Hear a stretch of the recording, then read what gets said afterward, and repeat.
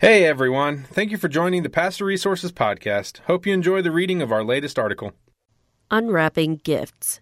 God is the gift giver. God is our gift giver. And all too often, we are like hesitant, nervous children, questioning the gifts under the tree. We leave them lying idle, gathering dust. Our Creator, our Heavenly Father, the ultimate parent, has lavished on us a generous wide range of incredible gifts, talents, skills, and abilities. There are abilities that haven't developed, that we weren't always great at initially. If it was riding on a bike, we always fell off.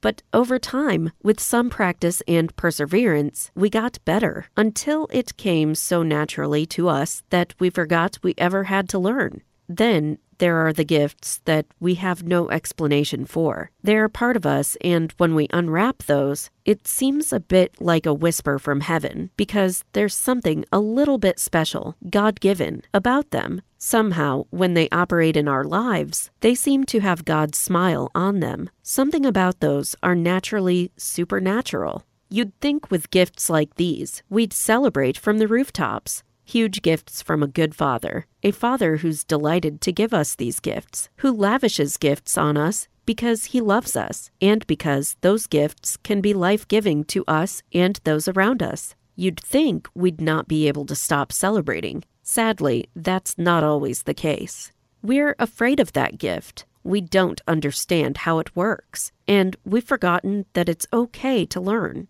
that that's actually part of the fun. So we quietly put it back under the tree. We tried that gift, but other people were critical of it. It wasn't a popular gift or the right gift for someone like us. We felt embarrassed. Other people felt uncomfortable with our gift, which in turn made us uncomfortable. The gift became cumbersome, burdensome. It upset the balance of our friendships and other relationships. So we put it back in its box, resealed the wrapping paper, and put it back under the tree. We didn't use it anymore. We played down and denied its existence. And we called our denial humility. We didn't talk about it anymore to God or to anyone. There were some gifts we just avoided, thinking, I know that's a gift with my name on it, and I'm intrigued. But isn't that gift only for men? Why has it been given to me? I don't remember including that in my PowerPoint presentation. We scribble out our names and leave the gift there, hoping someone else will lay claim to it. Some of the gifts seem so ordinary, we dismiss them. Is there even a gift of cooking, for crying out loud? Or making a bed for someone who needs it at short notice? It's just managing a home. It's just running a budget. It's what we went to college to learn. It's only organization. It's a practical way to live. There are no dreams or grand visions around it. They are just basic necessities that help us function. Isn't it a bit of an embellishment to wrap it up in fancy language and stick a pretentious bow on it and make it sound more meaningful than it is? It's not special, just normal. Surely anyone can do it. And although this gift is not left under the tree, its value and potential in the lives of others is discarded like old wrapping paper.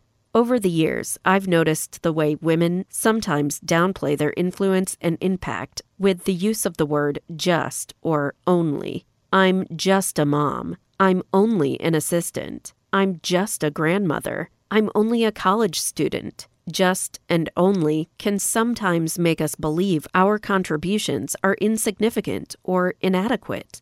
It's not true. So while the ordinary basic necessity skills we possess aren't a big deal to us, they're actually so valuable that they could be used to help someone else, love someone else, transform someone else for life. Furthermore, we can sometimes conclude that our roles disqualify us from wider leadership and influence. As former White House Secretary D.D. Myers once reflected, I am endlessly fascinated that playing football is considered a training ground for leadership, but raising children isn't. There are the gifts that are like seeds waiting to be sown, ideas and dreams embedded in our hearts and minds that will take time to unfold and need our attention. But the fact that we don't know all the details and how it will all work out can be intimidating. They feel too scary to feel like gifts, so we don't just leave them under the tree. We kick them behind the couch, next to the tree, and try to forget they are there. We've forgotten something important. They were always gifts from a good father. See James 1:17. A father who knew exactly what we needed, and even saw things we wanted, but couldn't articulate. A good father who knew that as we learned how to use some of these gifts, they would become life-giving sources and life-giving resources to other people. He knew what gifts would take practice and perseverance, but ultimately, they were gifts he was delighted to give. Thanks again for listening to the Pastor Resources Podcast. To read all of our articles, head over to pastorresources.com, and don't forget to subscribe to our podcast for more articles and special interviews.